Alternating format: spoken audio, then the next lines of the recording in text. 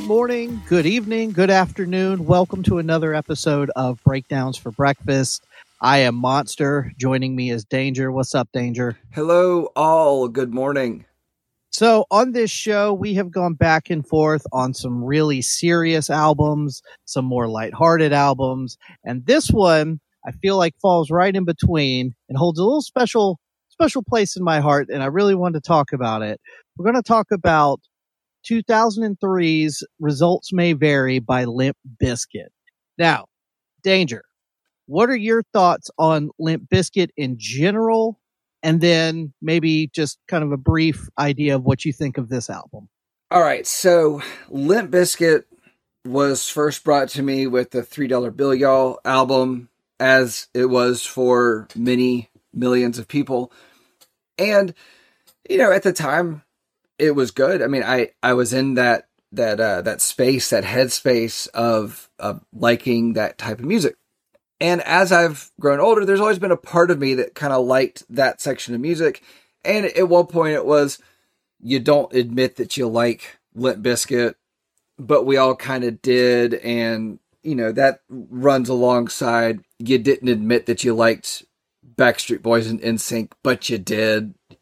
You know, go to any metal show now and they will play Backstreet Boys and NSYNC between bands and everybody will sing along, and it's always funny to me. But all that aside, I've always liked certain parts of Limp Bizkit, and I've always hated certain parts of Limp Bizkit. Sure. Limp Bizkit is very much so, okay, if Korn was like your if Korn was a guy in high school, let's put it that way, Limp Bizkit was the fratty older brother. You know, it was the older brother that had gone through freshman year of college trying to figure things out, and then in sophomore year was almost ready to fail out of school because he was partying too much and had joined a frat and blah, blah. Sure. Limp Bizkit is not my thing now. They're not. Musically, Limp Bizkit is fine. I think having DJ Lethal from House of Pain is a fun little bonus, even though I think he's probably got the easiest damn job in the world. Because, I mean, you can't really hear a whole lot of him on a whole lot of songs. You hear him very forward on a lot of songs, but where he's there, he is very much so there, and where he's not at all. Yeah. Live, he probably, has a lot more to do. I think Limp Bizkit has more of an influence or a clout, I guess, in the industry than they actually are musically inclined. And I am going to say something that may or may not shake you to your core. May or may not change your opinion of me. We'll see. I think Fred Durst ruins Limp Bizkit. Okay. I think Limp Bizkit is talented way further than Fred Durst is alive. Okay. Yep. So that's my my rundown on Limp Bizkit. Okay. So I will try to keep this as brief as possible. Very similar to you. I was made aware of them during $3 Bill Y'all. Before Faith became a single, I think I had heard Counterfeit and was immediately hooked. You got the heavy riffs, you got the rap, you got the bounce, you got the groove. I'm in. So if you go back and listen to that album, it is raw and weird, and stuff gets out of tempo. Fred's voice gets a little out of key. Yes, that's that Ross Robinson production. That's that icky, nasty stuff that Ross likes. Going for the real. Yes. So 1999 comes around. They release Significant Other. Faith kind of put them on the map, but when Nookie came out, I think that was when everybody was like, wow, these guys are something. And, you brought up Backstreet Boys and NSYNC. And like we talked about on our TRL episode on Is4, this was the Wild Wild West. It was completely normal for Nookie to be right next to Bye Bye Bye on TRL's top 10. Like, absolutely. That was just, you had rap metal and new metal right alongside the pop kings and queens of the time. And that plays a very important role into this discussion. So 2000 comes along, they put out Chocolate Starfish, and again, Rollin', My Way, My Generation, huge hits. They're massive, massive, huge band. During all this time, to kind of piggyback on something you said, Fred Durst has gone through this shift where in 1996, 1997, when they're working on $3 Bill Y'all, he is angry and confused, and you hear a lot of that on $3 Bill Y'all. Once they start getting popular, they're playing to 10,000, 20,000 seat arenas. He starts to turn into more of a frat boy, like you said. And you really hear that on Significant Other and Chocolate Starfish. He starts to take on the persona, the red cap persona, where he starts to turn into this bad boy, like, yeah, I'm hard, blah, blah, blah. All of that is bullshit. Absolutely. Absolutely. And here, 30 years later, Fred will tell you all of that was bullshit. And I've even seen him in interviews as recently as just a couple years ago or a couple months ago with Bill Maher, where he basically flat out said, I was bullied in high school. I got picked on because I was a white kid that liked to break dance and I didn't fit in. And then a couple years into Limp Bizkit's success, I became the bully, and I can't believe I did that. And I wish I hadn't. And that's why I wanted to talk about this album in particular. Results may vary. So to get off of Fred for a second, one of the coolest parts of Limp Bizkit from day one was their guitar player, Wes Borland. He is incredibly talented musically, and then he also has stage presence for days. He loves to wear wacky costumes and be super energetic on stage. I've modeled a lot of my playing and stage performance on Wes Borland. He means a lot to me as a guitar player. After the success of Chocolate Starfish, Wes was no longer happy playing guitar in a rap rock band. He wanted to do all this experimental music. If you look at his list of like favorite bands, it's, God, I don't even know most of them. There's Godspeed You Black Emperor or something like that. Yep. Godspeed You Black Emperor. They're great. Yeah. They're great. Yeah. But they're not for everybody. No. He's toured with Danny Elfman as his guitar player. Yep. If you want to hear some really weird stuff, check out Big Dumb Face, Blacklight Burns. These are all really cool Wes Borland side projects, solo projects. I say all that to say, before they recorded Results May Vary in 2003, Wes bounced. Wes said, I don't want to do this anymore. I don't feel like I'm being honest to myself or to the band to continue. And so when they went into the studio to record this album, they didn't have a guitar player. Right. Basically, it was like, hey, your contract says you got to put out an album, go to the studio and put out an album. And so that's sort of how this all started. Now, had you heard this album before I brought it up, or just maybe a single or two? I'd heard a couple songs off of it. I listened to bits and pieces of it more out of curiosity.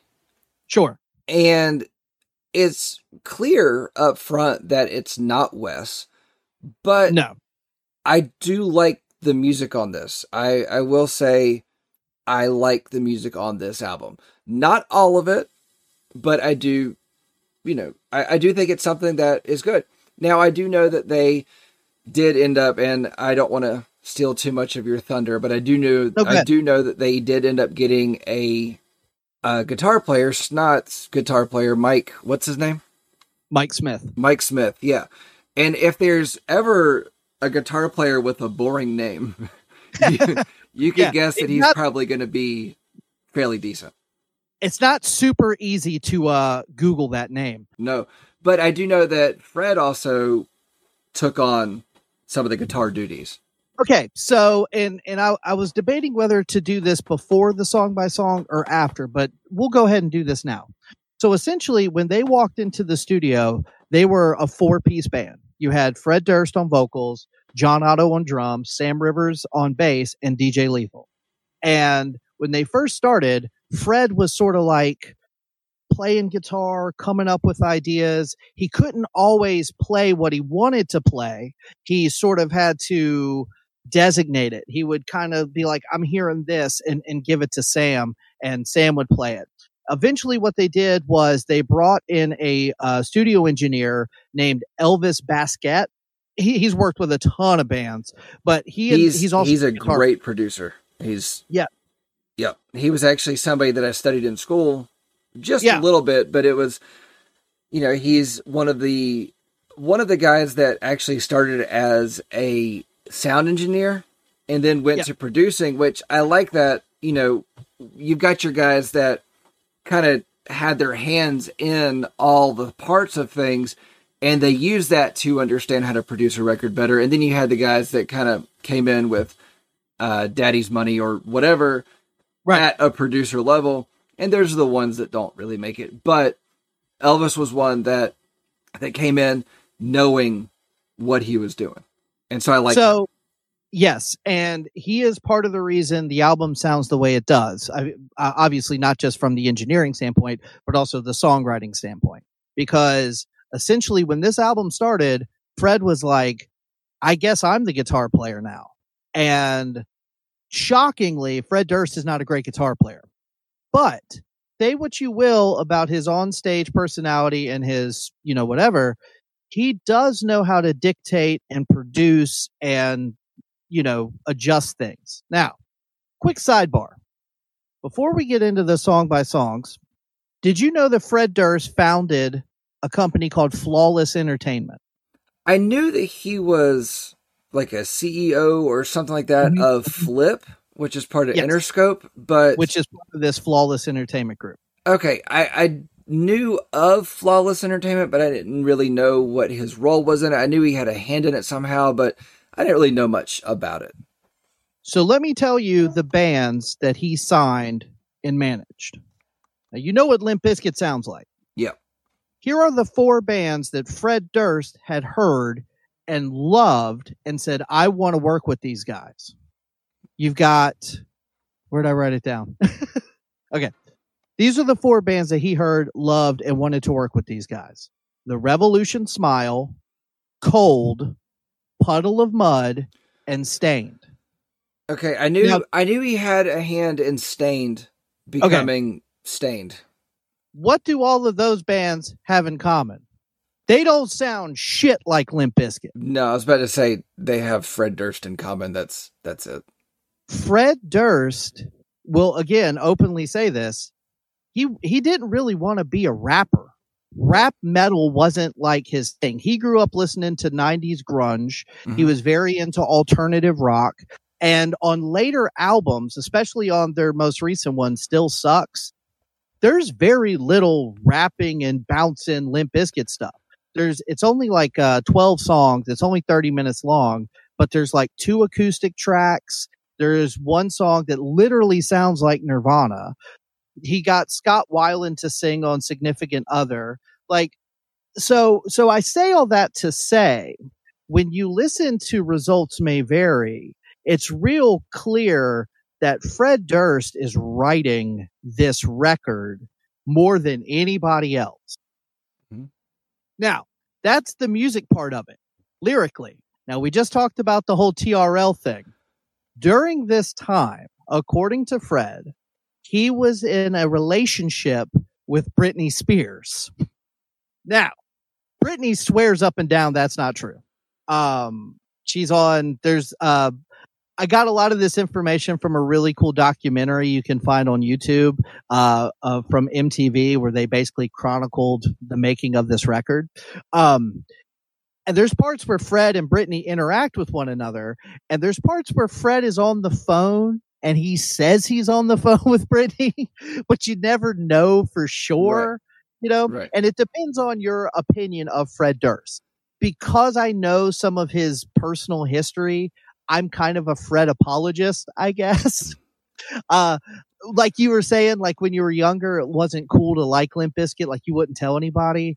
I didn't care. I was like, yeah, dude, I like this shit. I know it's corny.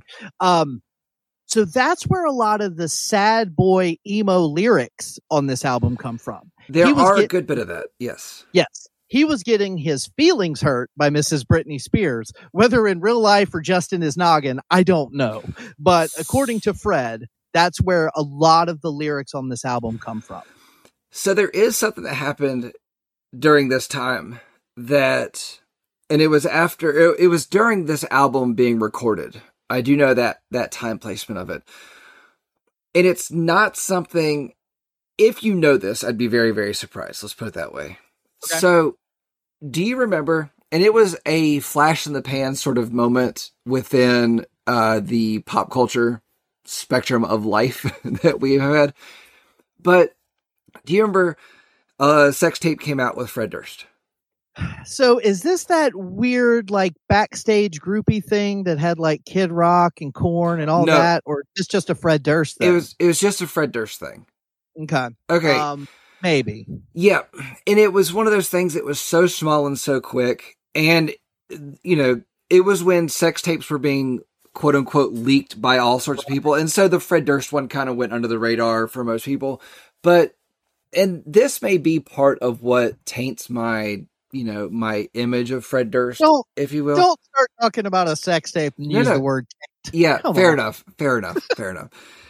So that sex tape was actually with a girl I knew from high school. I was actually really close with... What? Yeah, I know. It was really close, really good friends with her brother. I'm not going to say the names of them because I don't know, I don't want to put anything out there like that. But it was an older sister of a guy I went to high school with. Now, his older sister actually became a model before she even graduated high school. And she didn't have a lot of nice things to say about Fred Durst. And it's kind of interesting that you were talking about, and I did zero background on this album, aside from what it says on Wikipedia. And there's a lot that I learned from Wikipedia as far as who recorded stuff for this album, and then it wasn't used. And I almost wish at least two of those were used, because I'd be very interested to hear them. I'm getting to that, sir, but finish your story. All right. So, but to hear the whole thing about, his feelings were hurt, and that's where a lot of the sad boy emo lyrics come from. But then to know that he went and did something like that with a friend of mine, but then to hear certain, songs on the album, certain words on the album, it's like, I don't know how much I put into that. But at the same time, we have talked about not taking people's personal, taking your band and musicians' personal lives into account for your opinion of their music, because then that would change what you're listening to, blah, blah. Absolutely. And so I try not to do that here. But knowing what happened with my friend's sister, and talking to her about it, it's kind of like, what, And I could tell you names and stuff after we're done recording. I'm not going to put that out to all tens of our listeners. So I say all that, because hindsight 2020, I've been listening to Limp Bizkit up until today. Like, I still listen to, whenever they dropped a new record, I always got it day one.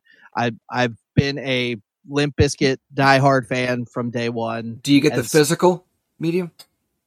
I didn't get the physical of the most recent one, but everything before that, yes, including this one. And when I got this at the time, I was a little like, what is this? This isn't Limp Bizkit. This isn't what I want. And hindsight 2020, knowing the story now, I understand why it sounds the way it does. Now, something, the reason I was spazzing out there for a second, I have a theory about what they should have done here. Okay. What's your theory? You mentioned Mike Smith was brought on to play guitar, and he was. So here's what I learned from the documentary. He was one of the first guys to audition, and they liked it, but they didn't tell him to join. They were like, yeah, we like you, we'll call you, whatever, and that was the end of it. Well, they did a hugely publicized, search for guitar players. So I'm going to guess they probably signed a contract with Guitar Center or whoever along the way, and they're like, we've got to stop at these places, but we found our guy, and he just so happens to be from another mildly successful band. Right. And we'll do a snot episode one day, because that's a fascinating thing all in it itself. But anyway, so basically they went into the studio as a 4-piece, no actual guitar player, and they started writing this record, and it was good. It was okay. The songs are, like we said, kind of sad boy, post-grunge kind of stuff, not what you expect from Limp Bizkit. So they call Mike, and they basically bring him in to start getting ready for the summer sanitarium tour, which my brother went to this, and I'm still super jealous I couldn't go to this. But the headliner was Metallica, and the openers were, and I don't remember the exact order, but it was like Deftones, Kid Rock, Limp Bizkit, and Linkin Park, I think it was. Or maybe it was Disturbed on some of it. But yeah, dude, like totally my wheelhouse, especially in 2003, 2004. You know? It's your wheelhouse. I'm in a different garage. It's still pretty close to my wheelhouse in 2023.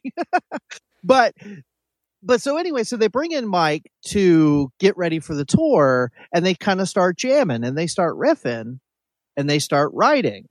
And so what ends up happening is they write a couple of songs. And in the documentary, you can see this. Fred gets fired up, and he was like, this is heavier. This is more intense than anything else we've got on this record. We got to put some of these on this record.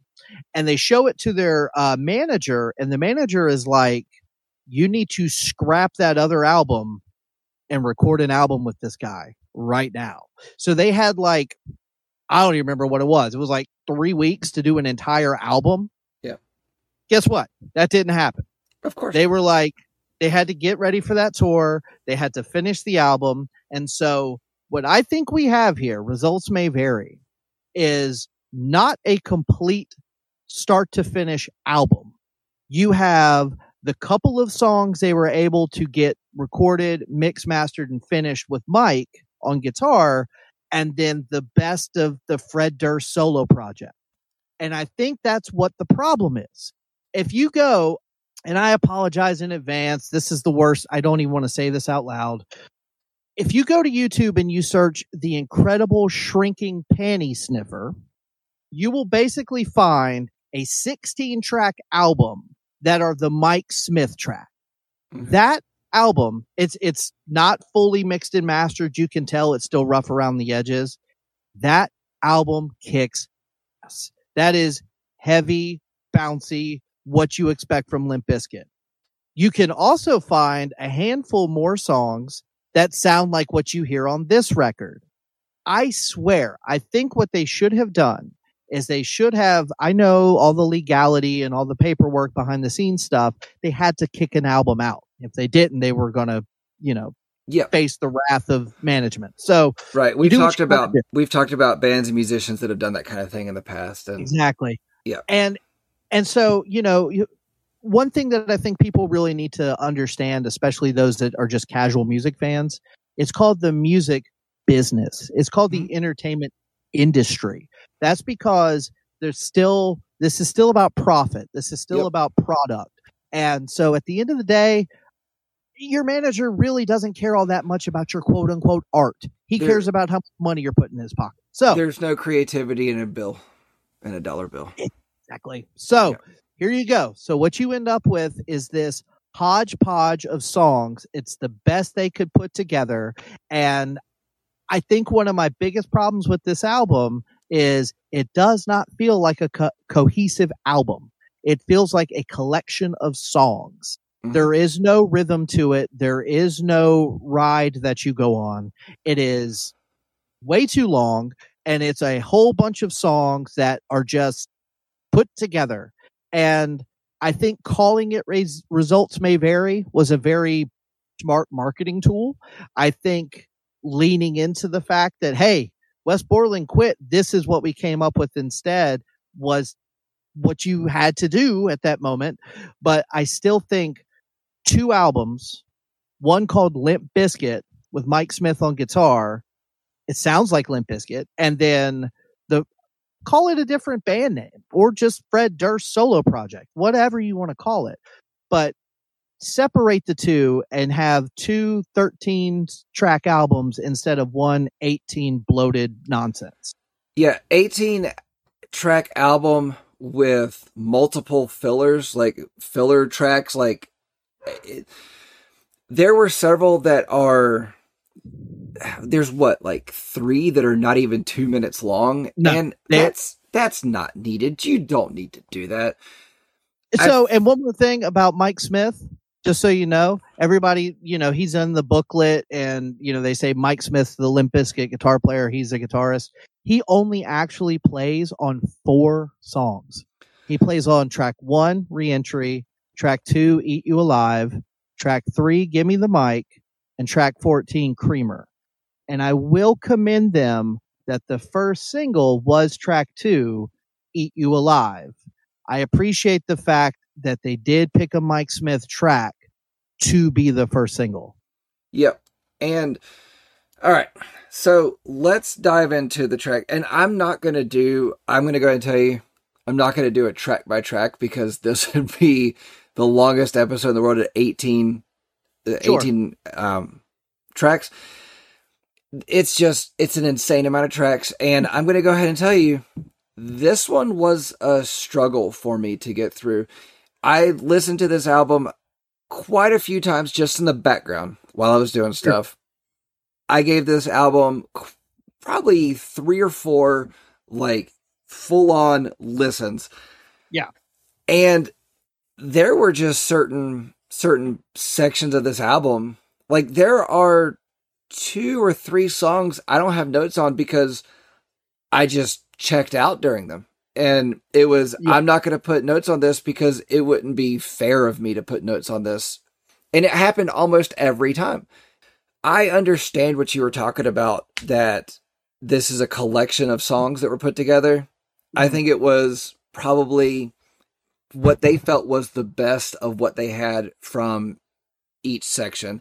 And then I feel like the album, or the song, Red Light, Green Light with Snoop Dogg was, out of all of the guest artists, they were like, we got Snoop Dogg, which I'm going to say something up front here that will probably actually lose us a listener. I don't want to say listeners because let's be real, we know who we are. What are we doing? I think Snoop Dogg's overrated. I do. Yeah. And we'll get more into Snoop Dogg when we get to that song. And I do want to touch on that song for a bit, but that's just what I think about him. So let's jump into the songs here. I will say, if you listen to track 1, Reentry. Step right up, everyone.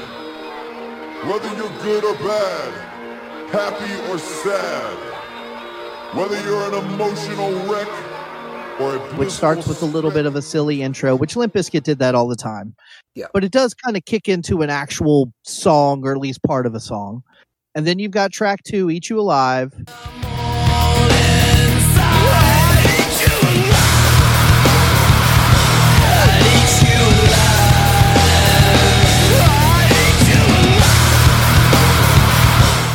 Track 3, Gimme the Mic. See a world that you've never seen. When I'm feeding for a microphone, I'm a microphone fiend.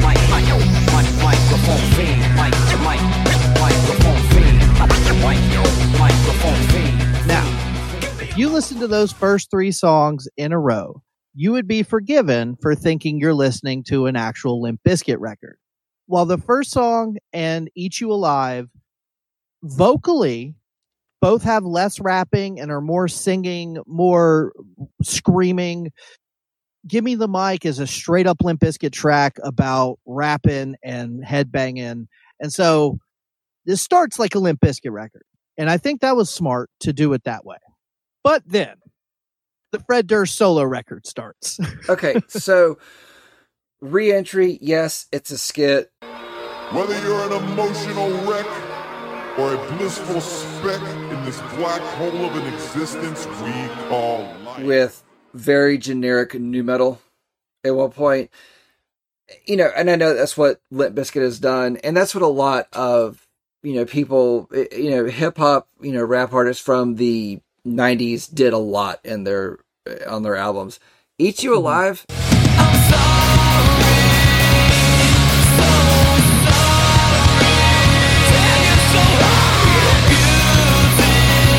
It's just a blitzkrieg of riffs. I mean, it's a heavy ass song with a little, soft spot in the middle. That's, it's a fun Limp Bizkit song that doesn't feel like old Limp Bizkit, but it definitely still feels like Limp Bizkit. I think it was smart to make that the single because it is aggressive and it does have a cool, like, nod your head kind of snake arm groove to it. But what Fred's doing is a little bit counter to what you would expect him to come in doing. So I at least applaud them for trying something new there. Good music, weak lyrics. That's the best thing about that, or that's the best I could put on that song. Yeah. But I am going to go with what you're talking about, that he was trying something different.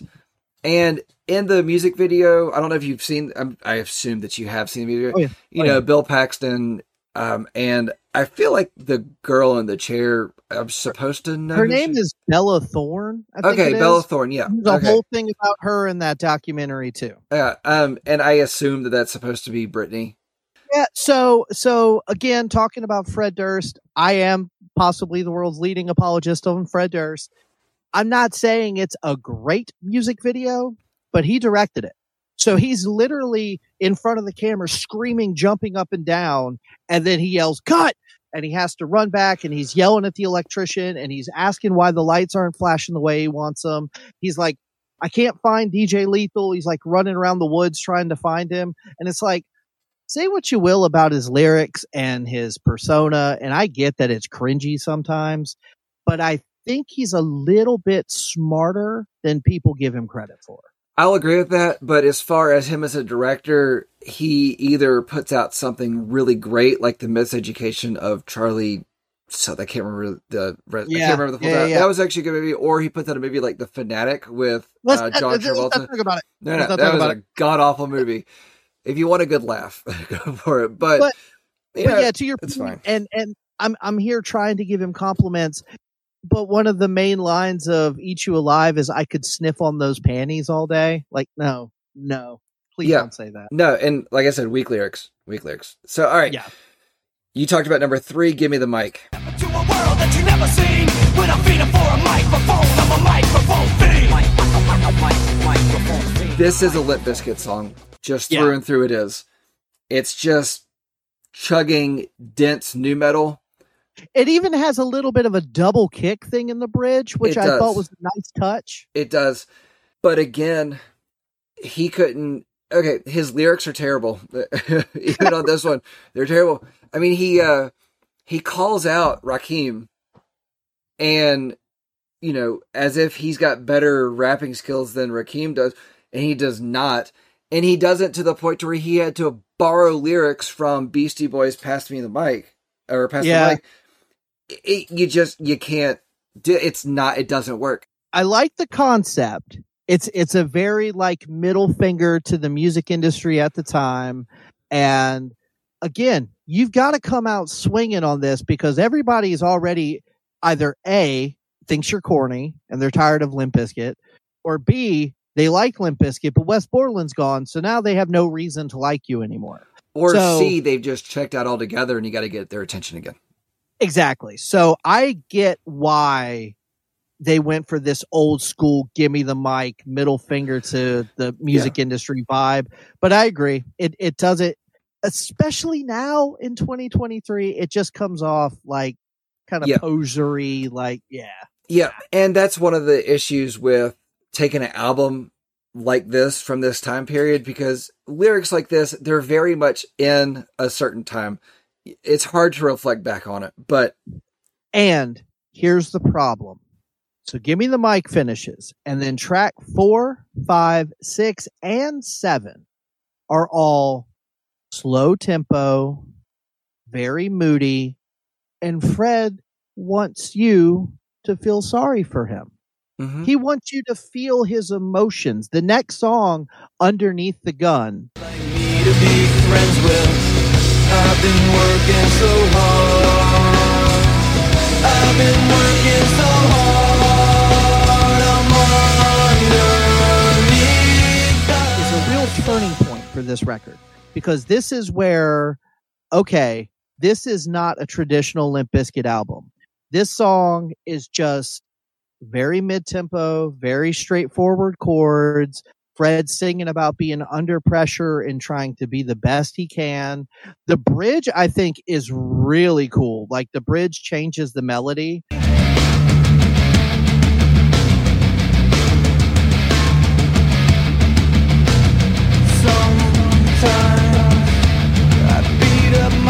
And I like that part a lot. This almost reminded me of like mid-career Taproot or Stained, way more than it does anything by Limp Bizkit. But you just came off of 2 songs where Fred is a raging lunatic, and now for the next 20 minutes we're supposed to like sympathize with him and hug him, and it's hard to do. Yes, especially considering that. Okay, so number 4, Underneath the Gun. It's Jane's Addiction guitars in the chorus and Deftones or Jane's Addiction in the verse and Deftones in the chorus. And Fred Durst has very self-serving, self-deprecating lyrics about how he's worked just so hard and people should give him more. No, shut up. You're Fred Durst. You got more than the rest of us. Shut up. And 5 and 6. Okay, so these are probably 2 you don't have a lot of notes for. No, I've got some notes on them. Okay. So Dawn Other Day.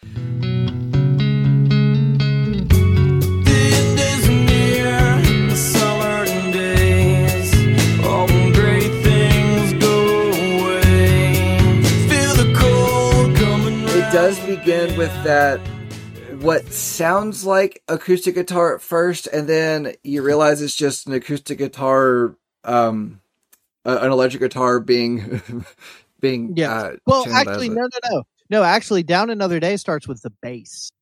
So one thing I will say about Sam Rivers is Sam Rivers, and he plays guitar on several of these tracks as well.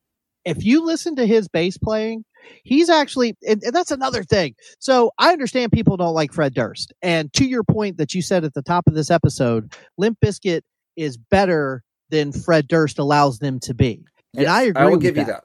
Yes. And I do agree with that. Now, however, I think we all agree that Chris Cornell is a better singer than Zach De La Rocha. But I know very few people that will say Audioslave is better than Rage Against the Machine. So it's not always just the vocalist and what they do. A lot of times there's a chemistry aspect to it. Yeah. So I will give that caveat. But I say all that to say that John Otto is an incredible bouncy drummer. Sam Rivers is also a very unique bass player, because if you go back and listen to their catalog, like songs like Rearranged and My Way, the bass is almost the lead instrument. Wes Borland's going on the guitar. That's all he's doing is a real simple like double tap pattern. So this song, that that's all bass at the beginning. Okay, which I thought was kind of cool. So I had a note in the wrong place. I do apologize on that. But okay. I will say that... Don't make the mistake again. Oh, who the hell are... Okay. So I will say that Limp Bizkit has an amazing rhythm section. And I do think that if they were placed in a different band and where they could shine a little bit more, I think it'd be great. But also at the same time, one of the things that really stuck out to me is that the bass was just funky as hell on a lot of these songs, and actually gives almost gives a boost to Fred Durst when he chooses to rap. Now, I do think that Fred Durst decided to channel his inner crooner on this album. Yes. And that really wasn't the best choice. But as far as Almost Over. Who that is, what it say? Who that is, what it say? What it looks like? What it looks like, baby? Got treated like a clown as a little boy. Kept my feet on the ground. You said I don't have a lot of notes on this. But I do not, and you're right, I don't have a lot of notes on Almost Over. Especially not as many times as Fred Durst ends the line with baby in this song. I know. You can't end lines with baby and call it a rhyme. And he does act like this it's a rhyme. Yes, he does this on like 3 different songs where the inside of the line might rhyme with the next one, but every line ends with the same word. And it's just like, I don't care for that either. Yep. And I mean, Almost Over, I think songs with titles like Almost Over should be closer to the end of the album. And this is number 6. So, yeah. So when I listen to this album as a big Limp Bizkit fan, as someone who knows the backstory and why these songs are here, I've grown to enjoy Underneath the Gun. But Down Another Day and Almost Over are 2 that I normally skip. And I'll be honest with you, if you would have told me track 7, Build a Bridge, The other side, even though it's gonna crumble down, I'll keep building till you come. was a Limp Bizkit song. If I had never heard it before and you said, hey, this is a new Limp Bizkit song, I would not have believed you at first. It would have taken me a minute, because this song has this beautiful acoustic guitar intro.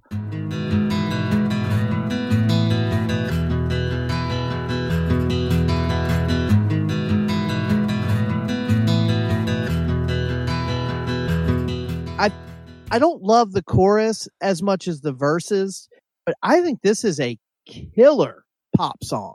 I think this is a great song. And what's really sad is 7 is one that I don't have any notes on, because I had such a trouble with 5 and 6 that by the time 7 came around, I was checked out. And it was about halfway through the song where I was like, we're still here. Okay. And it was one, and again, I do not feel like it was fair for me to have notes to present to you ideas about a track that I just didn't care about. Okay. So Build a Bridge is, in my opinion, one of the better songs on this album. Better Fred Durst solo album songs. Let's clarify. I think it's really good. I think the acoustic line at the beginning is familiar. It doesn't necessarily remind me of anything in particular, but it has this walking, like the chord progression is something that you hear in a lot of pop music. Little lead line that gives it a little bit of a Limp Bizkit flavor. But here's the funniest part. The story behind the lyrics is very fun. Please do tell. Fred was trying to get inspiration. So what he decided to do was to put a bunch of like posters of hot, famous women all over like his little vocal booth. And in particular, he kind of had a thing for Angelina Jolie at this point. Mm-hmm. So he was like looking at a picture of her and talking about her and stuff. And then apparently he had a dream that she spoke to him. And he was like, even in the documentary, he's like, I know, it's ridiculous. I can't believe I'm saying this, but I had this dream, and some of the things she said to me, I turned into the lyrics of this song. And again, to me, this is one of the standout tracks. It sounds very little like Limp Bizkit, but it's just a good pop song. Like I like this one. See, I would have liked that story a lot better. Now, it's a fine story, but I would have liked it a lot better if their inspiration for the lyrics for their song actually came from them coming together to build a bridge for people to get over a river. It would have been nice. To get over San Rivers. So, damn it. Okay, so track 8, Red Light, Green Light, featuring Snoop Dogg. Baby. Laying the cheese, baby. I know you're biting my steez, baby. But I came to please, baby. Don't wait, lay the grease, baby. Don't flake, shake the knees, baby. Your fellas mad at me, baby. Now, I will say, the first time I heard this song, they did this on every album. Baby. They would bring in a famous rapper to do a duet with Fred. Baby. In Together Now. Sorry, it's just... No, keep going. It was so many babies. Okay. All right. Go on. Here's the thing. When he did it with Method Man for In Together Now. That song became a huge hit. Yep. So they decided to continue to do that. They did a song with Exhibit on Chocolate Starfish that is not great. It's pretty piddling. Anything that, like, the best thing Exhibit did was Pimp My Ride. And oh, agree. Yeah. And that he would tell even you that still too, was very middle of the road. But they did a remix of Rollin' featuring DMX, Method Man, and Redman. That wasn't bad. It was not bad at all. Yeah. I might be missing a name or mixing that up, but I just specifically remember DMX because I was really into him at the time. So here you go. Same formula. We're going to bring Snoop Dogg in. And if you watch the documentary, Snoop looks like he's having a real good time. And they're drinking champagne and orange juice and dancing around the studio, smoking, having a good old time. And the first time I heard the song, then watched the documentary, then heard the song, I like it better now. Except when Fred Durst is rapping. The beat is fine. Snoop's rhymes are fine. Fred, shut up. 100% I'm with you. And there's even songs on other Limp Bizkit albums where Fred Durst tells himself to shut up. So he knows. Yep. He knows he's doing wrong. Yeah. Well, no, that's good that he's self-aware. And he's also self-deprecating. But if you didn't know Snoop Dogg was on this song, and you didn't know what Snoop Dogg sounded like, all you got to do is listen to this song, because Snoop Dogg will tell you that he's there. That's what Snoop Dogg does on every song. I like Snoop Dogg. I like the dog, the D-O-double-G. I like him just fine.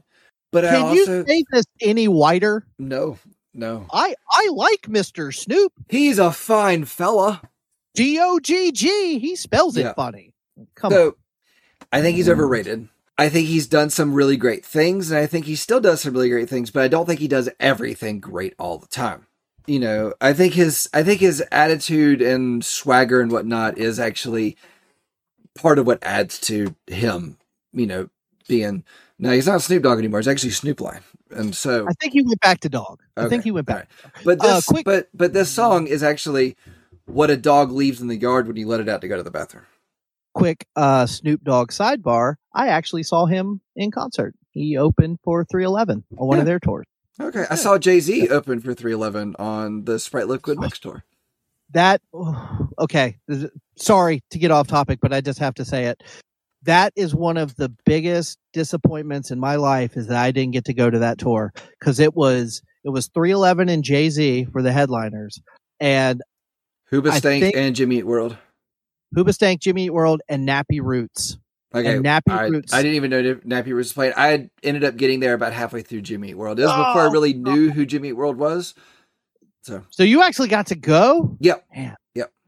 I did. Right. I went around and somebody asked me at the beginning of the school day if I wanted to go, and I was like, I do, but I don't have money. They were like, get money. And so I asked every single person for any change they had on them the entire day, and I had enough money to buy a ticket and like half a drink. That's all you need. Yeah. So, welcome to Black Hole number 2 on the album. Track 9, Take It Home, is basically a DJ Lethal beat with Fred moaning on top of it. Nobody knows the way the candle burns, and I've learned to play both ends, and that's something to take home tonight. If I try. Yep. They're trying to be 311 or Incubus on this one. Yeah, and it's not great. It's not even a good 311 bad album. Nope. Yeah. Nope. Track 10, The Only One. My will is stronger than most. I will not let you get close until I think that you deserve me, 'cause that's a no-go. I'm gonna hold out. So, in the meantime, on Significant Other in 99, they did a song called No Sex. And Fred made it very clear that I know I'm a big jock, dumbhead frat boy, but I take sex seriously, and I'm not going to do it unless it's important and means something. So if you didn't get it on that really cool song with Wes Borland's Noodles and stuff, here's a really stupid version where he basically just goes on and on and on about how holier than thou he is. And I could bang any woman I want. I'm just choosing not to because that's the kind of guy I am. I hate this song. This is one of those songs that I hate. Fred ruins this one for sure. The music is okay. I don't love it, but it could have gone somewhere. But ugh. Yeah, this is one they definitely should have left off the album as a whole. Yeah.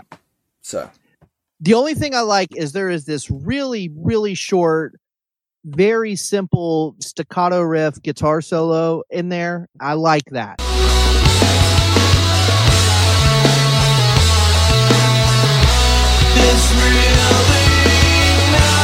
But it's literally 12 seconds, and that's not enough to save this piece of shit song. No, but Let Me Down.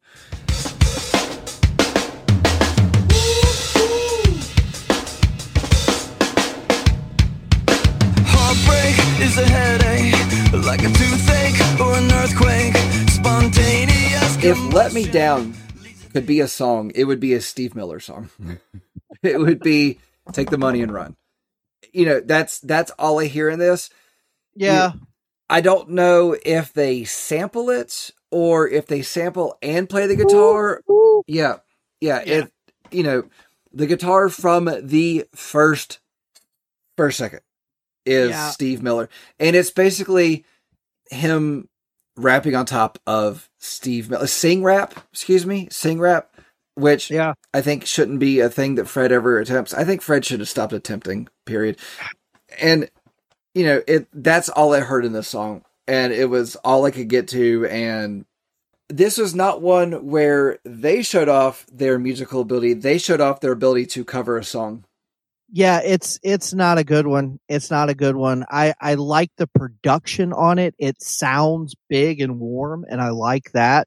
But it's just not a great song in and of itself. And same with 12, Lonely World. But you don't really know, you know, it's like love. Some people get it. For some it's just a glove that just never fitted. For me it's just a pain in the ass. But I'm addicted to the taste of hoping it could last. I feel like guitar-wise, this is about as close to Wes Borland as the guitars ever get on this album. But this sounds like a late album track from a better album. Like this doesn't, you know, obviously track 13 sounds late in the album, but no, we're right in the middle here because this is such a long album. This is another one that I just, I don't know, man. I don't like the lyrics. I don't like the vibe. This is not one I love. So this song, the lyrics made me cringe. I didn't like it. At first listen, just in the background, basically, the music of it sounded fine, but as I paid attention to it, it sounded clunky and awkward. And it sounded like they were trying to be more than they were, and they weren't able to be better than they are, and they should just be what they are. Plain and simple. So, the darkness has lifted. We have finally found the other half of the Limp Bizkit album that we came here to listen to. Oh, for me. Yeah, okay. Did we come here to listen to it? Barely. Track 13, Phenomenon. We letting you know, ooh, yeah, kind of feeling horny. Who that is, what it say, what it look like. 20 eyes in my head, misfit, and I ain't never gonna change. Come on. Don't think you know what the hell I'm on. This song is heavy. It sounds like old school Limp Bizkit. It's not as charming and fun as old school Limp Bizkit, but I like the groove. I like that it has this sounds like a Limp Bizkit song to me. I like this one. This does sound like old Limp Bizkit. Once again, proving that Fred is not a great lyricist. He had to actually borrow lyrics, and he borrowed from Public Enemy. Bring the Noise. He's paying homage. There's a difference between paying homage and just taking from, and he just took from. Now, musically, again, sounds like old Limp Bizkit. It does have a great good intro riff, and that bass is funky as hell through the album or through this song. It's old Limp Bizkit, but tuned a little bit, and I liked it. And it was one of those things that when I was listening to it just while I was doing stuff, it was, is this old that got put into it? And it's just what it feels like. You're right. It did. As much as I don't want to say it did, but it did. It just, it was a damn good song. Not a great song. It was just a damn good song. It's a good Limp Bizkit song. Yeah. And your mileage may vary on what that means. Right. And not going to say I'm going to put it all the time, but when it comes on, I'm like, okay, this sounds like $3 Bill, y'all. And that's actually my criticism of it is it's actually just them doing the same stamp over again. And yes, it was needed at this point in the album. It was needed as kind of a booster for it. It was them just doing what they're good at, but not doing it better. They tuned it a little bit, but that bass, it's damn good bass, but it's a Limp Bizkit song. And then after that, track we get 14, Baba O'Reilly. The worst titled song on the album, Creamer. Yep. All radio is dead. All radio is dead. All radio is dead. Another one that has an old school Limp Bizkit vibe. I think, to your point, if Phenomenon sounded like $3 Bill, this sounds like Significant Other. Like, this has a little more polish. The verses have a little bit of a Wes Borland feel to them. Let's break it down for a minute and roll it on up in third gear for a minute. I got the 21s rubbing on my Benz and I got girlies in the backseat rubbing on my friends and I don't really give a fuck about what To give credit where credit's due, we've been, kind of picking on the dude's rapping skills. I think Fred's verses are actually pretty good in this one. Okay. They don't sound as cringy. He's got a little bit of a better rhyme scheme flow going. It's not great. He's still not the best rapper in the world, but this one, I like this one too. Okay, so on this one, I had a hard time with this one because all I hear is Baba O'Reilly. I can hear that. Yeah. That's all. It's got catchy choruses, but the chorus, it's more in the melody than actually in what he's saying. And the words didn't jump out to me on this at all. The guitar is what did. And if that's, more of what Wes Borland, you're way more familiar with him than I am. Okay, fine. But I feel like maybe I heard Baba O'Reilly because it was Baba O'Reilly. And then also we have a Who cover coming up. But that's all it was. So, but then we talk about, or we go on to Head for the Barricade. Fight for your right when you're not sure you're in a fight for your life, right? If you ain't packing any tactics, you might get your ass kicked, even if you are a little knucklehead. I'm kinda sick of being aggravated. I'm glad I'm hated. I guess I'm doing something right. That's what happened back in Columbine. Which, this is the aggressive point in the album. It was not, I don't think this is a needed track, but they had to put the aggression in there somewhere. So there is actually a part of the documentary where, as they're writing this song, can't remember if it's when they were writing it or after when they were talking about the songs they had, but they talked about this being a single, this being the first single. That would have been a big mistake. I disagree, because what they did release was a Mike Smith track that was a little bit left of center. And they did that because they wanted to come out with something, arms swinging, guns blazing, and Eat You Alive has some of that to it. This one has even more of that to it. Mm-hmm. And I think that if they would have, specifically the bridge. If you got the guts, head for the barricade. Then come on down, head for the barricade. If you got the guts. The verses have this kind of off-tempo, kind of weird groove to it that takes a minute to kind of lock into.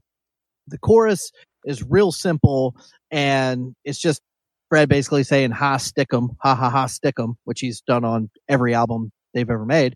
But then the bridge comes in, and for a short second, it almost sounds like thrash metal. And Limp Bizkit has never done that in any other song up until this point.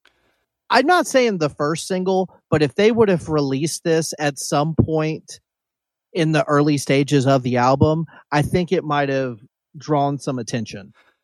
So I feel like there are quite a few songs that are not needed on this album. I feel like they were put there only to get to 18. I don't think that this is necessarily a song that should have been left off, but I don't think it would have hurt anything if it was. but they also needed to put another Mike Smith song on the album. I do not think that this would have been a good single to put out, because what is the one lyric that jumps out in this song more than anything else? It's the word Columbine. Something right. That's what happened back in Columbine. You gotta know when to stop. Yeah. And that, right. You know, shootings are such a touchy subject in this country that this would have not have been a good move for them. Now, if they were to keep this on the album still after dropping some other stuff, fine, but it needed to be kind of in a different placement in the album.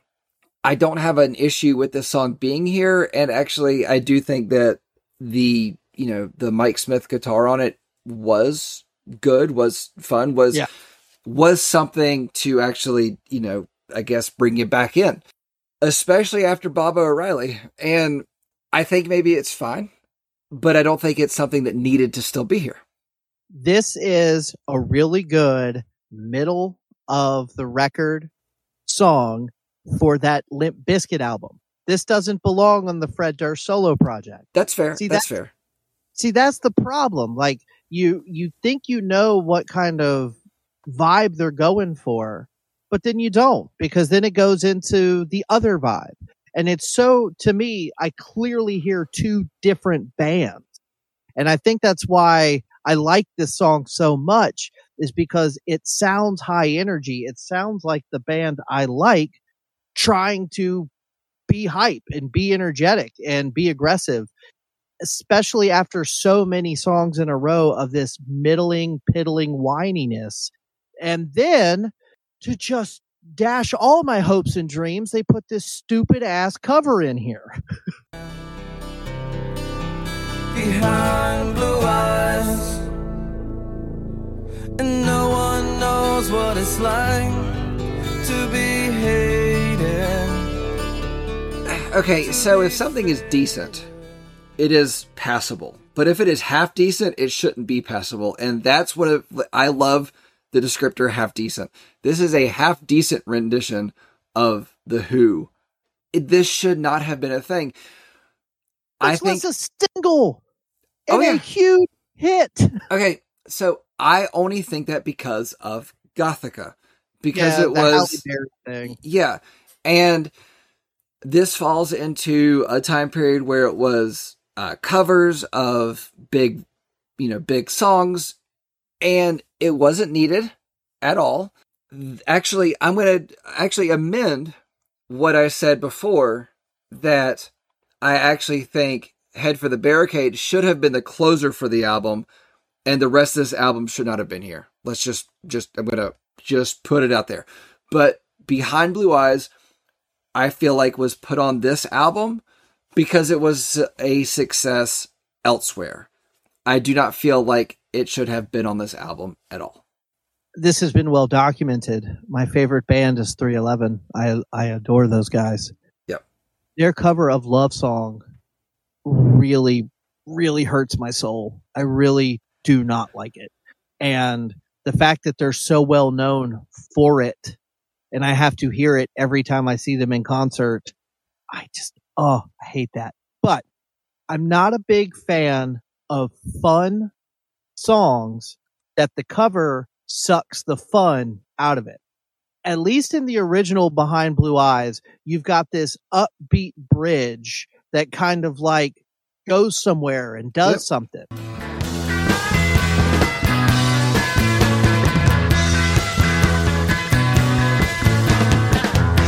When my fist clenches, crack it open before I use it. Instead, these knuckleheads decide to continue to play the same 4-chord progression with no delineation and add a speak and spell, spelling the word limp.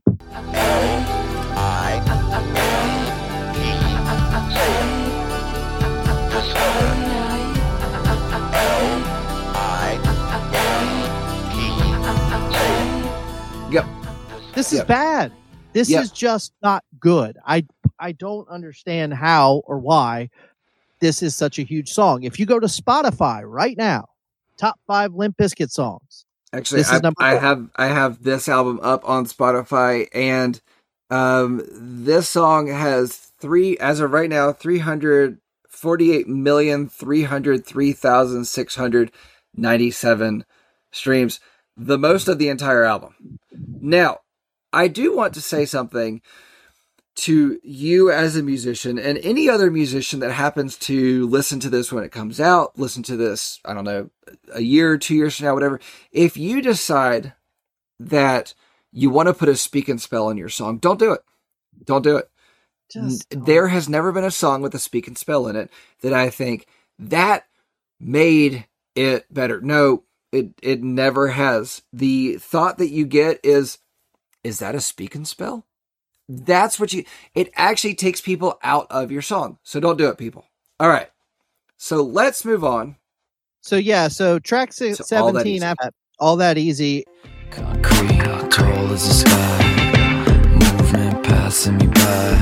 When you blush, what a rush. I reminisce, cold crush. Next door, ear to the wall. Is basically Take It Home Part 2. It's just a DJ Lethal beat with Fred singing, a little bit of a Linkin Park vibe here. My notes on that is no, just no. Nope, doesn't need to be there. Now, track 18. We're going to talk about Behind Blue Eyes Part 2.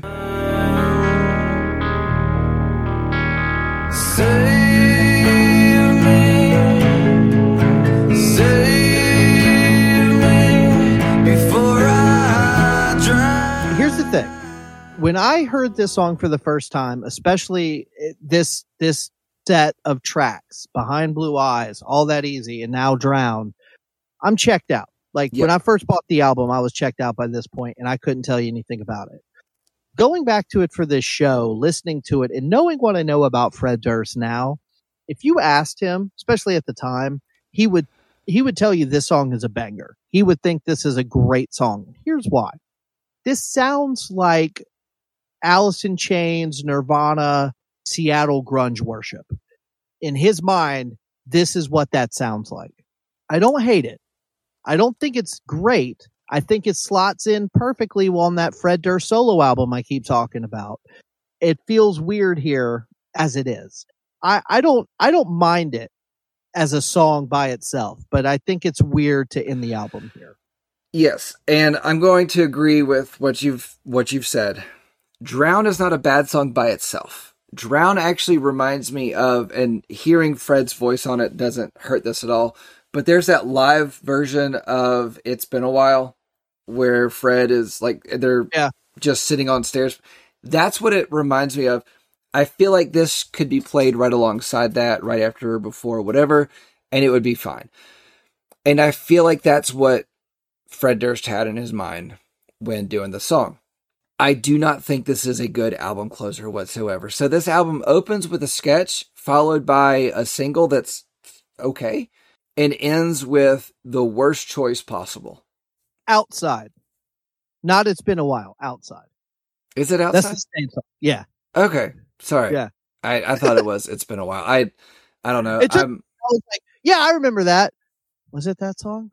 Oh, God. I got to hurry up and remember before it's too late. Yeah. Yeah. No, I think... It doesn't matter. It's still a shitty Stain song. Yeah. So, okay. This was the wrong move for closing this album out. And I'm going to stick to, I feel like Head for the Barricade should have been the closer for it. And even if they left that amount of tracks, it still would have been a 14-track album, which is a solid album number. It's a long album, but it's a solid number for it. You know, give your DJ Lethal a little, wiki song and let him have his fun. Okay, fine. We're at 14 songs. Let's end it there. Nope, we got to go with a shitty cover, another little DJ Lethal outing, and then a bad choice. That's just, Drown is just a bad choice. So, you want to go ahead and give us your final thoughts here? So, I hope we're still friends after this. No, please. Results may vary, struggles from the start. The music is flat and unforgettable, and it's amazing they ever called this done and it was released. The riffs can be fun, but it's generic rock. It's the generic rock of Limp Bizkit. Fred's performance for most of this album is a disaster. It is clear that the separation of Wes had such an effect on his mental and writer's state of mind. There are moments that pick up. There are moments that disappoint. Like Behind Blue Eyes. God, it's so bad. But the moments that pick up, Eat You Alive, moments that disappoint, Behind Blue Eyes. It's at least a half-decent rendition. Again, half-decent is one of my favorite because when I break it down, it's a fun breakdown of words. All right. This is not a cover that needed to be released on an album and should have been left to live only. It feels like it's only there to get to 18 tracks. The album spends more time stammering along and hoping for the best while throwing shit at the wall, and this is what stuck. While the music isn't particularly bad, it certainly leaves plenty of room for more and better. But just like Woodstock 99, Fred makes a bad situation much worse, and almost everything he brings to the party. Results may vary comes across as a group of guys trying to hold on to the success that they had in the late 90s. I give this album a 4. Okay. Mm-hmm. All right. This isn't a great album. I think there are 2 decent, completely unique records here. Both feature all the members of Limp Bizkit, except for Wes, but are ultimately completely different. My humble opinion, use the songs you wrote with Mike Smith, call it Limp Bizkit. Use the songs you wrote without him and call it a different name, or just release it as a Fred Durst solo album. And that is essentially what it is. As it stands, there is no flow to this album. It has good tracks and bad tracks and ultimately feels like a collection of songs as opposed to an actual start to finish album. I think there is a lot to enjoy here, and every time I revisit the album, I like it a little bit more, but I think the best thing they could have done here is embrace the 2 distinct sounds going on here and separated them into 2 stronger projects. When I want to listen to Limp Bizkit, this is not the album I turn on. I have to be in the mood to listen to Results May Vary. I will say, having watched the MTV documentary, I can appreciate this album more than I did before. And I think that if you asked him, Fred would probably say this is his most personal album. But judged solely on the songs that got stamped onto this album, I give it a 5. 5? That's lower than I was expecting from me. And just to be clear, I would have to really sit down and think about it. But if not in my top 10, 100% in my top 20, Limp Bizkit is one of my favorite bands. Okay. And so when I come in at a 5, know that I'm coming in at 6s and 7s and 8s on all the other albums. Okay. Is that a threat or? No, that's just me saying, like, I am a genuine fan of this band, and I did my due diligence to enjoy this record as much as I possibly can, and I'm still coming in right there in the middle. Yeah. So, okay. You gave it a 5, I gave it a 4. That puts us at a 4.5 together for this album. That is our lowest rated album so far. And out of all the albums we've talked about, I think that's about right. Yeah. Gym Class Heroes got a 5.4 and Sugar Ray Floored has a 5. I think both of those albums are technically better than this one. I think you're right. So, Monster, what album are we talking about next week? One that you chose. Yes. Closure in Moscow, First Temple. Is that correct? Yes. Yeah. All right. Cool. Well, thank you all for listening. If you have a suggestion for an album that you'd like for us to talk about, by all means, please shoot it over. Please send it to dangerandsarge@gmail.com or reach out to us on social medias of some kind. Send smoke signals. I don't know, drive with your headlights off, get pulled over and say, I got to get a message to Breakdowns for breakfast. It is morning if you're listening to this when it first comes out. So anyway, True. Thank you for listening. I hope you all have a wonderful day. Bye. Later.